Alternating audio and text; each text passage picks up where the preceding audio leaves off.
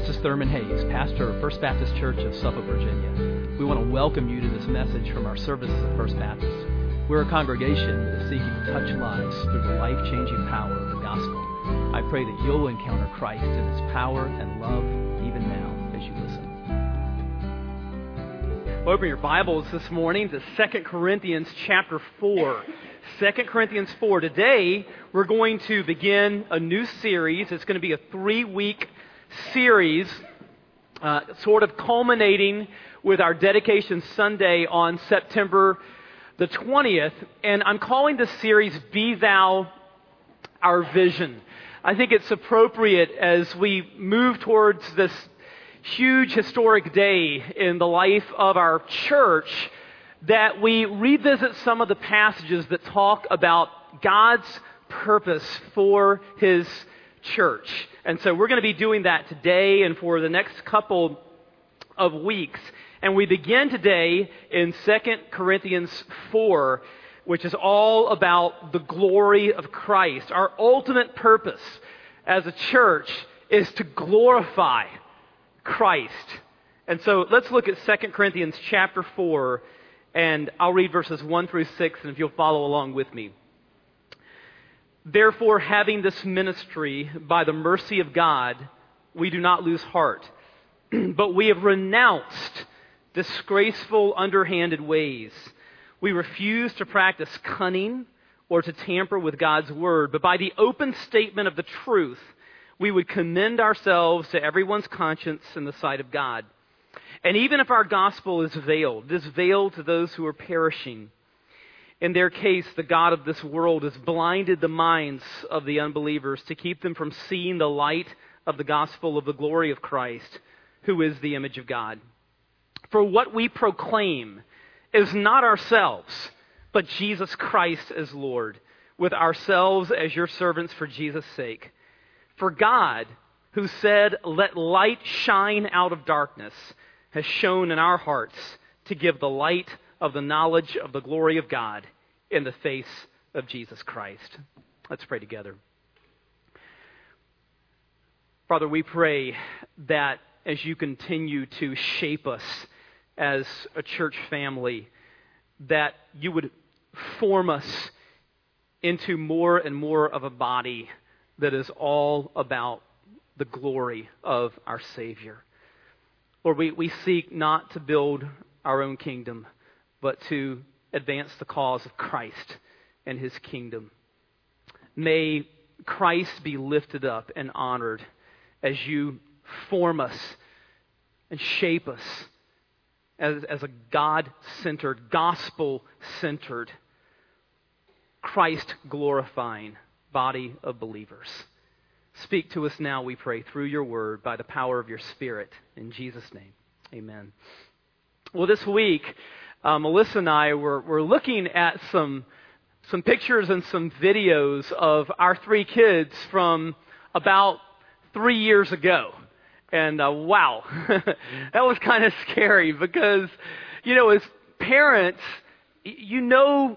changes are happening in them, but, you're living with them every day. And so you have to kind of look back at a photo or a video just to see how enormous those physical changes have been. It's kind of the way it is with parents. And it's kind of that way with pastors as well when it comes to the church, because, we're in the church day by day, and we know change is happening. We know God is doing good things, but it's incremental. It's an everyday thing, and sometimes it's helpful just to sort of step back and to look at kind of where you were and where you are. And as we move toward Dedication Day on the 20th, it's been sort of a time like that for me, just sort of thinking about my journey with you so far as pastor, and just it's been helpful really to think back. Okay, here's where we were, here's where we are. To God be the glory, for what He's done. It's been a great time of Thanksgiving in my life to kind of think about that. In 2012, we realized as a church that we needed to address our building, our facilities. We knew that we had to make renovations and additions in order to position ourselves to reach the next generation and to reach people in the 21st century. In 2015, by God's grace and for His glory, we're getting ready to dedicate those renovations and additions to the Lord. In 2012, I was really excited to come home and to pastor my home church, but I also knew that I was going to need a lot of help.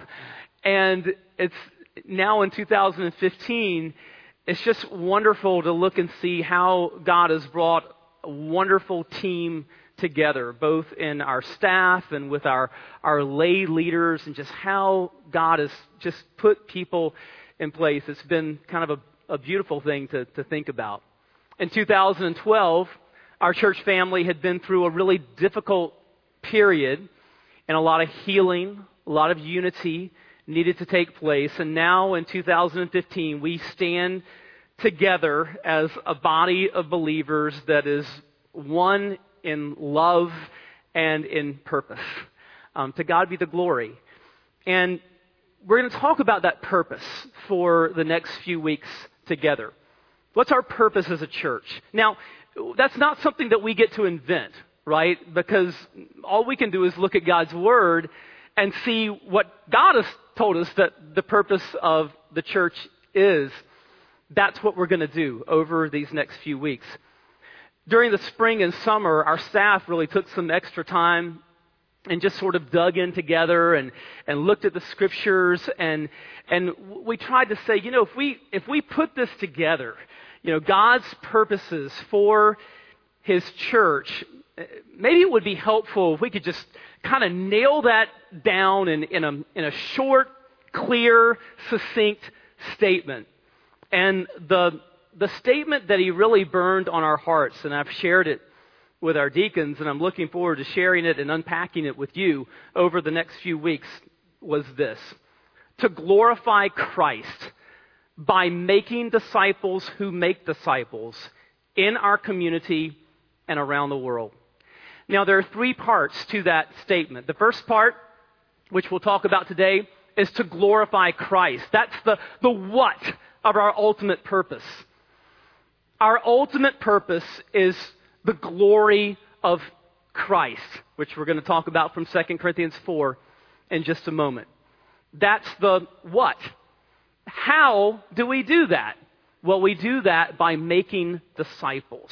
That's the Great Commission. That's Matthew 28. That's Jesus' marching orders to the church. The imperative command in Matthew 28:19 is make disciples. And we want to make reproducing disciples, making disciples who make disciples. That's the how. And then the third part is the where. Where has God called His church to do that? He's called us to do it in our community and around the world. And so on September the 20th, we're going to talk about that. As we dedicate these facilities to the Lord, we're going to talk about that vision for the community and for the world.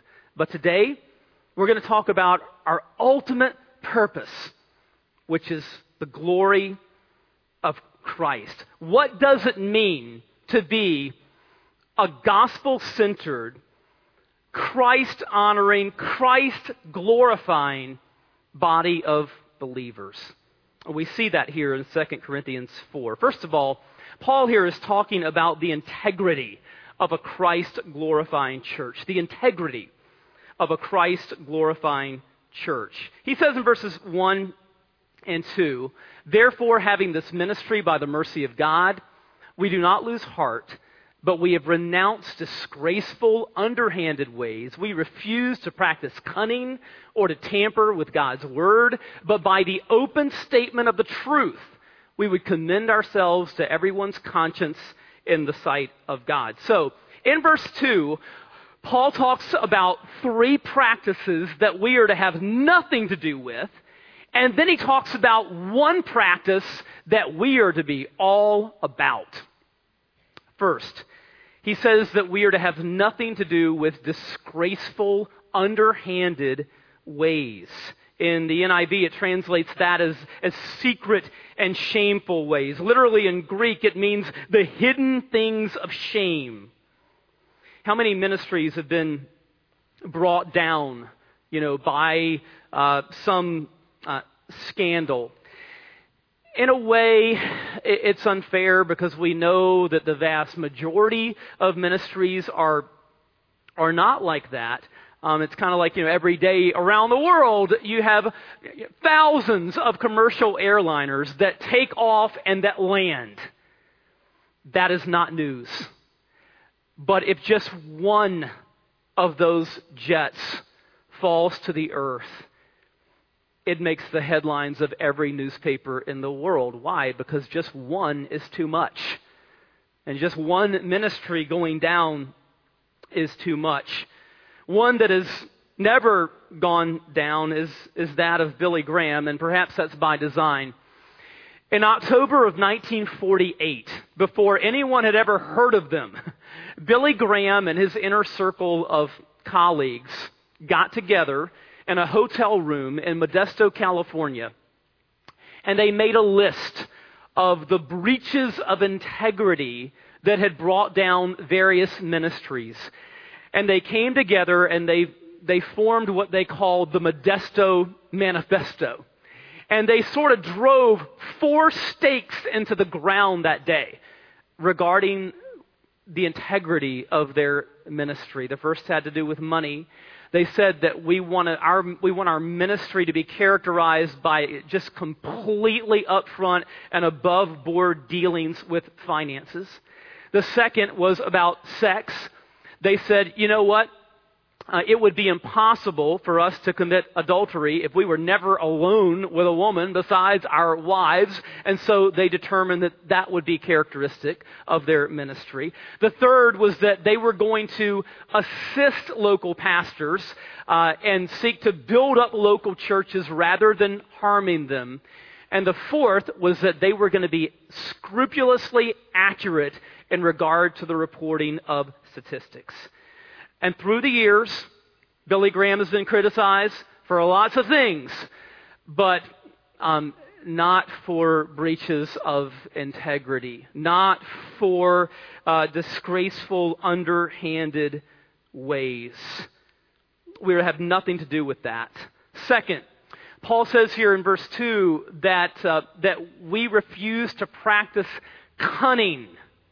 He's talking about deception. In the first century, there were lots of charlatans, false teachers who were going around and teaching false doctrine to serve their own selfish ends. Unfortunately, that is the case in the 21st century as well. Just turn on your TV and you can see any number of charlatans and false teachers who prey on the ignorant and the gullible and the biblically illiterate, and who will say, you know what, if you want health and wealth and prosperity to be yours, you just send money to my ministry and you can have it. It is deceptive. It is false teaching. It is cunning. And we are to utterly renounce anything that has to do with that. Third, he says in verse 2 that we refuse to tamper with God's word. Now, this can be done in multiple ways. We could tamper with God's word by subtracting from it, by taking away from it, by refusing to teach and preach what is clearly taught there. Theological liberalism is traditionally associated with taking away from God's word. And it's been so saddening since the Supreme Court's decision on gay marriage a couple of months ago to see ministries that should know a lot better trying to essentially say, well, maybe Romans 1 and these other passages really don't mean what they really clearly say. That's tampering with God's word. That's taking away from it. But you know what? We could also tamper with God's word by adding to it.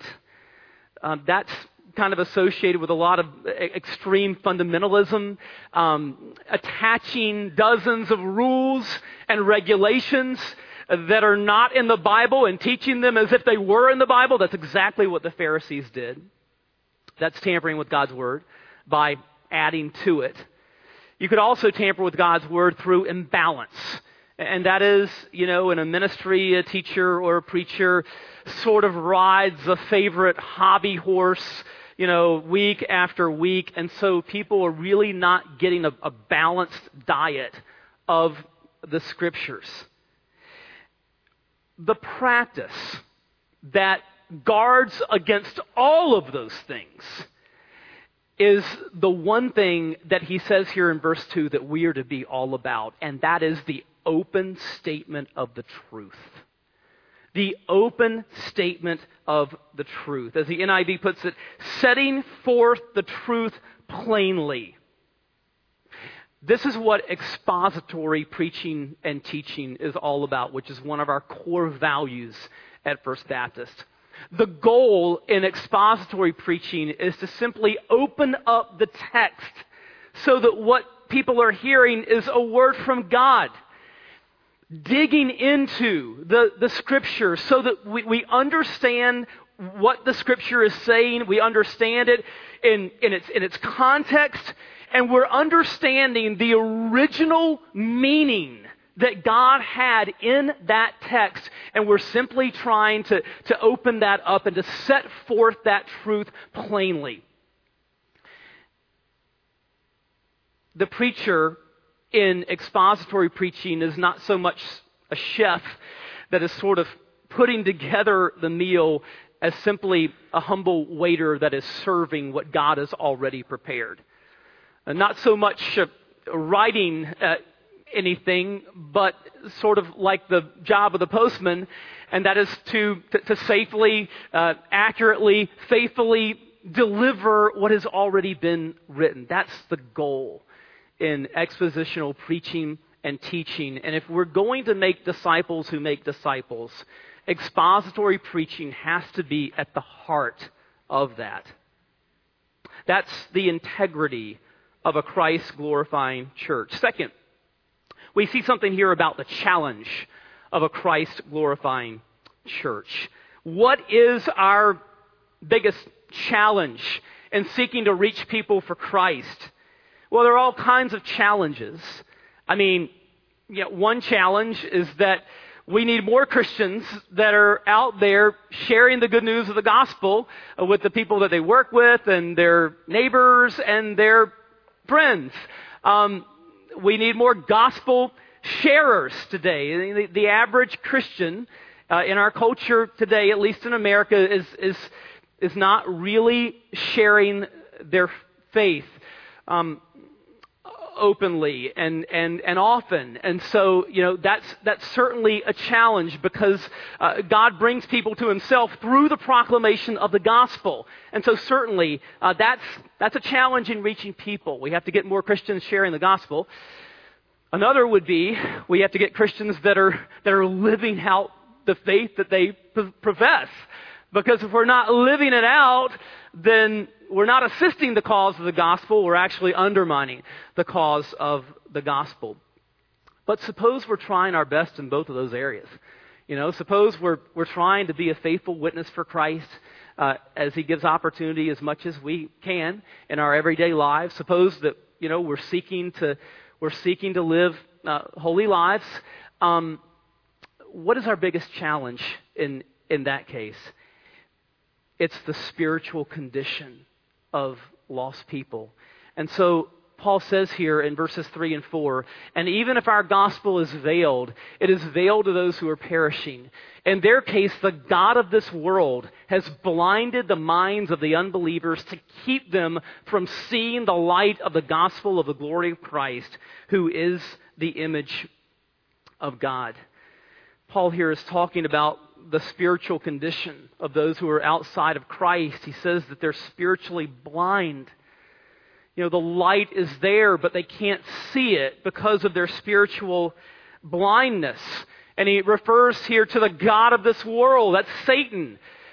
There's a supernatural enemy who blinds people spiritually. Fortunately, we have a supernatural ally who's a lot more powerful than our supernatural enemy.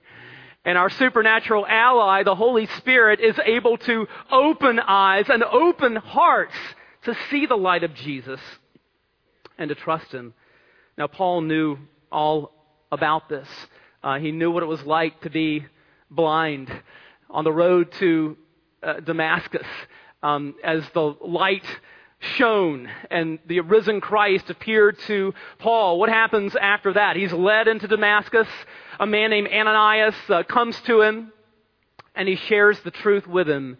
And Paul in Acts 9:18 tells us what happened at that point. He says, and immediately something like scales fell from his eyes and he regained his sight. Then he rose and was baptized. In Ephesians 2:1, Paul uses an even a stronger metaphor to talk about our spiritual condition before we met Christ. He says in Ephesians 2:1, you were dead in trespasses and sins. So spiritually blind, spiritually dead. Fortunately, we have a God who specializes in resurrection. And we just saw a picture of that in Christian baptism, didn't we? Paul refers to that in Romans 6:4 when he says, we were buried therefore with him by baptism into death, in order that just as Christ was raised from the dead by the glory of the Father, we too might walk in newness of life. That is what is pictured in baptism. That we are united to a Savior who was crucified, buried, and risen. And that has happened in our lives as well. We have been given new life. The old is buried. We have been raised to walk in newness of life. God gives new life. God raises people from the dead spiritually. He causes the scales of blindness to fall from their eyes so that they see who Jesus is and they're able to turn to Him and trust Him. But remember, how does He do that? He doesn't do it through osmosis. He does it through the proclamation of the gospel. Just as God has ordained the ends, He has also ordained the means. And the means of people coming to Christ is the proclamation of the good news. And so part of the vision of our church needs to be that God is forming us more and more, not into an audience, but an army of people that are out there every day sharing the good news of Jesus in their circle of influence. The integrity of a Christ-glorifying church, the challenge of a Christ-glorifying church. Third, the focus of a Christ-glorifying church. What is our focus? Verses 5 and 6. He says, for what we proclaim is not ourselves, but Jesus Christ as Lord, with ourselves as your servants for Jesus' sake. For God, who said, let light shine out of darkness, has shone in our hearts to give the light of the knowledge of the glory of God in the face of Jesus Christ. There's a self-effacing aspect to a Christ-glorifying church. Or rather than sort of being showy or pointing to ourselves, our task is to show off Christ. Our task is to point away from ourselves to Jesus. Psalm 115:1 says, not to us, O Lord, not to us, but to your name give glory. We spoke of Billy Graham a few minutes ago, and I happened to be at the Southern Baptist Convention the year when Billy Graham preached to the convention for the final time.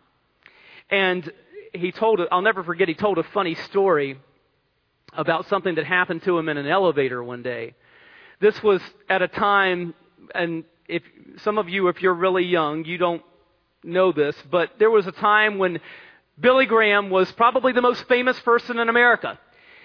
And so in those years, one day he gets on an elevator, and a man sees him get on, and, he kind of takes a moment. He says, "You're Billy Graham, aren't you?" And Dr. Graham said, well, yes, I am. And the guy looked at him for a moment, and he said, "Wow, what an anticlimax." And, Billy Graham was just an ordinary guy with a message about an extraordinary Savior. And even after he became famous, you really got the feeling that, it wasn't about him, that it was about the message that he was speaking.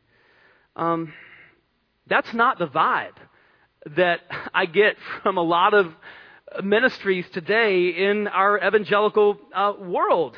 We live in a time of mega churches and celebrity pastors and evangelical superstars, and we're really good at drawing big crowds. But are we making a big impact on this secular culture of ours? We would do a lot better if our focus was on making Jesus more famous, not ourselves.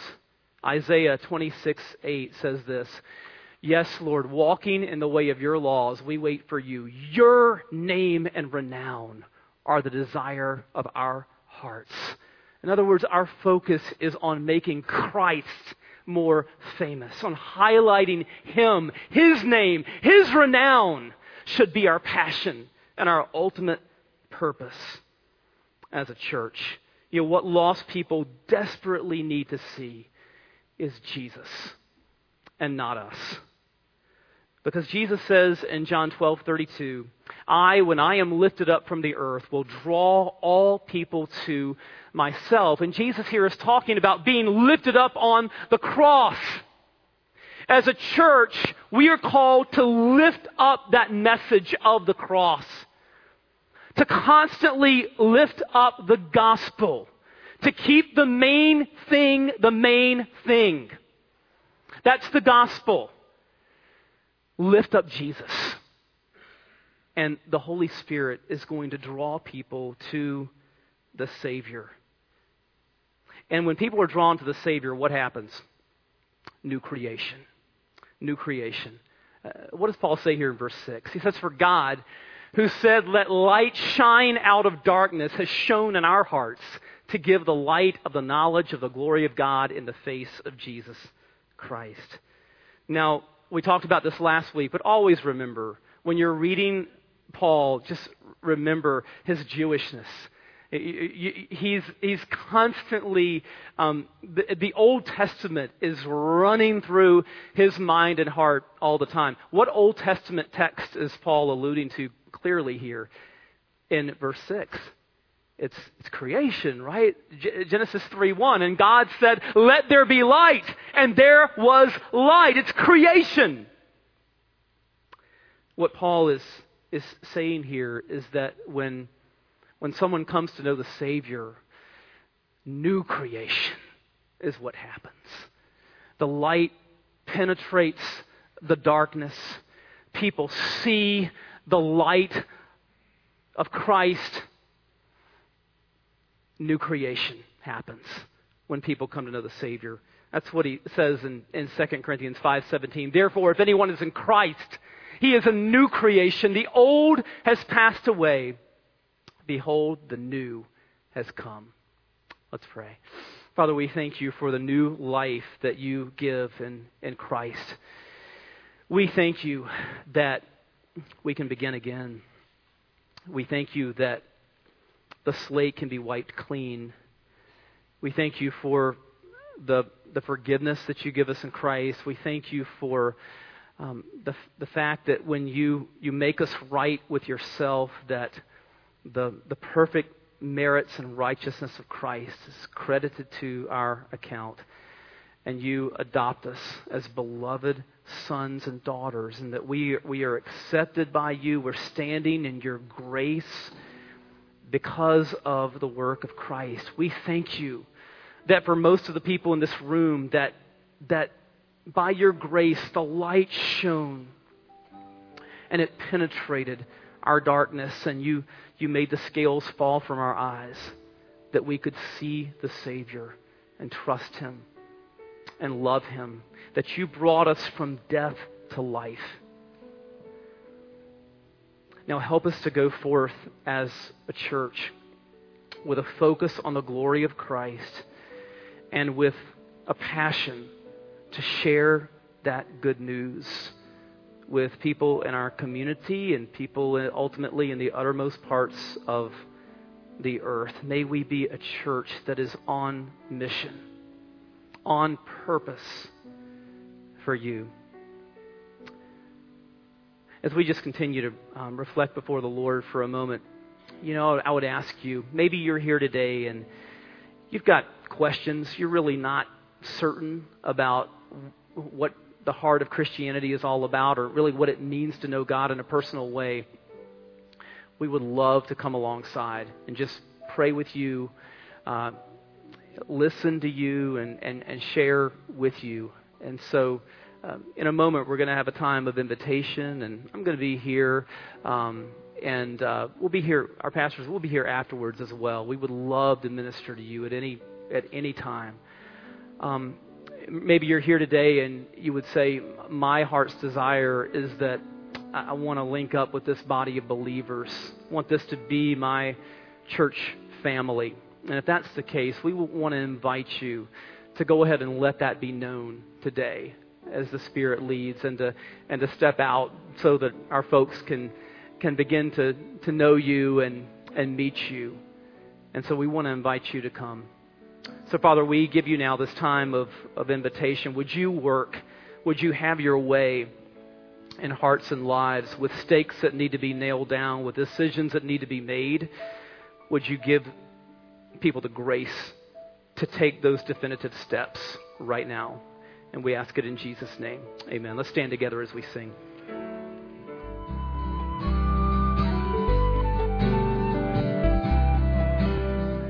I hope you've been blessed by this message.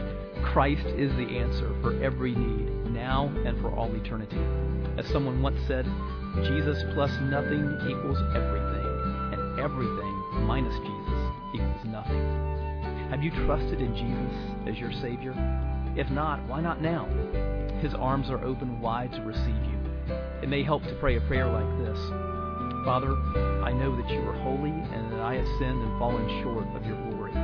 I know that you are a righteous God who must punish sin, but I believe that your Son Jesus took my punishment for me, died in my place, and rose from the dead so that I could have eternal life. Right now, I turn to Jesus and trust in his finished work for me. In his name I pray.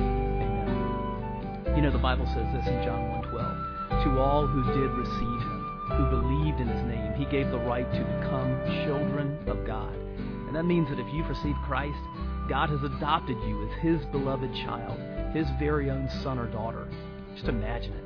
Almighty God, the Lord of this universe, the one who possesses all authority in heaven and earth, is now your loving Father, and you are his child. You say, I love him. How can I honor God with the rest of my life? Well, when you love someone, you want to spend time with them. We get to know God through his word, through prayer, and through his people. I would encourage you to pick up a copy of the Bible and begin to read it. Begin to pour out your heart to him in prayer. And find a church family where the Bible is preached, where Christ is exalted, and where his love is flowing. If you're local, I want to invite you to the church I pastor, First Baptist Church of Suffolk, Virginia. I'd love to meet you and help you in your Christian journey. I would love to connect you to some other people who love the Lord and who would love you too. Come to one of our services. We worship at 8:30 and 11 on Sunday mornings. Be sure to speak to me before or after the service. Maybe you live outside our area. I'd love for you to write me. My email is pastor@fbcsuffolk.org. Tell me what God is doing in your life. If you have spiritual questions I can help you with, please let me know. We're on this journey together.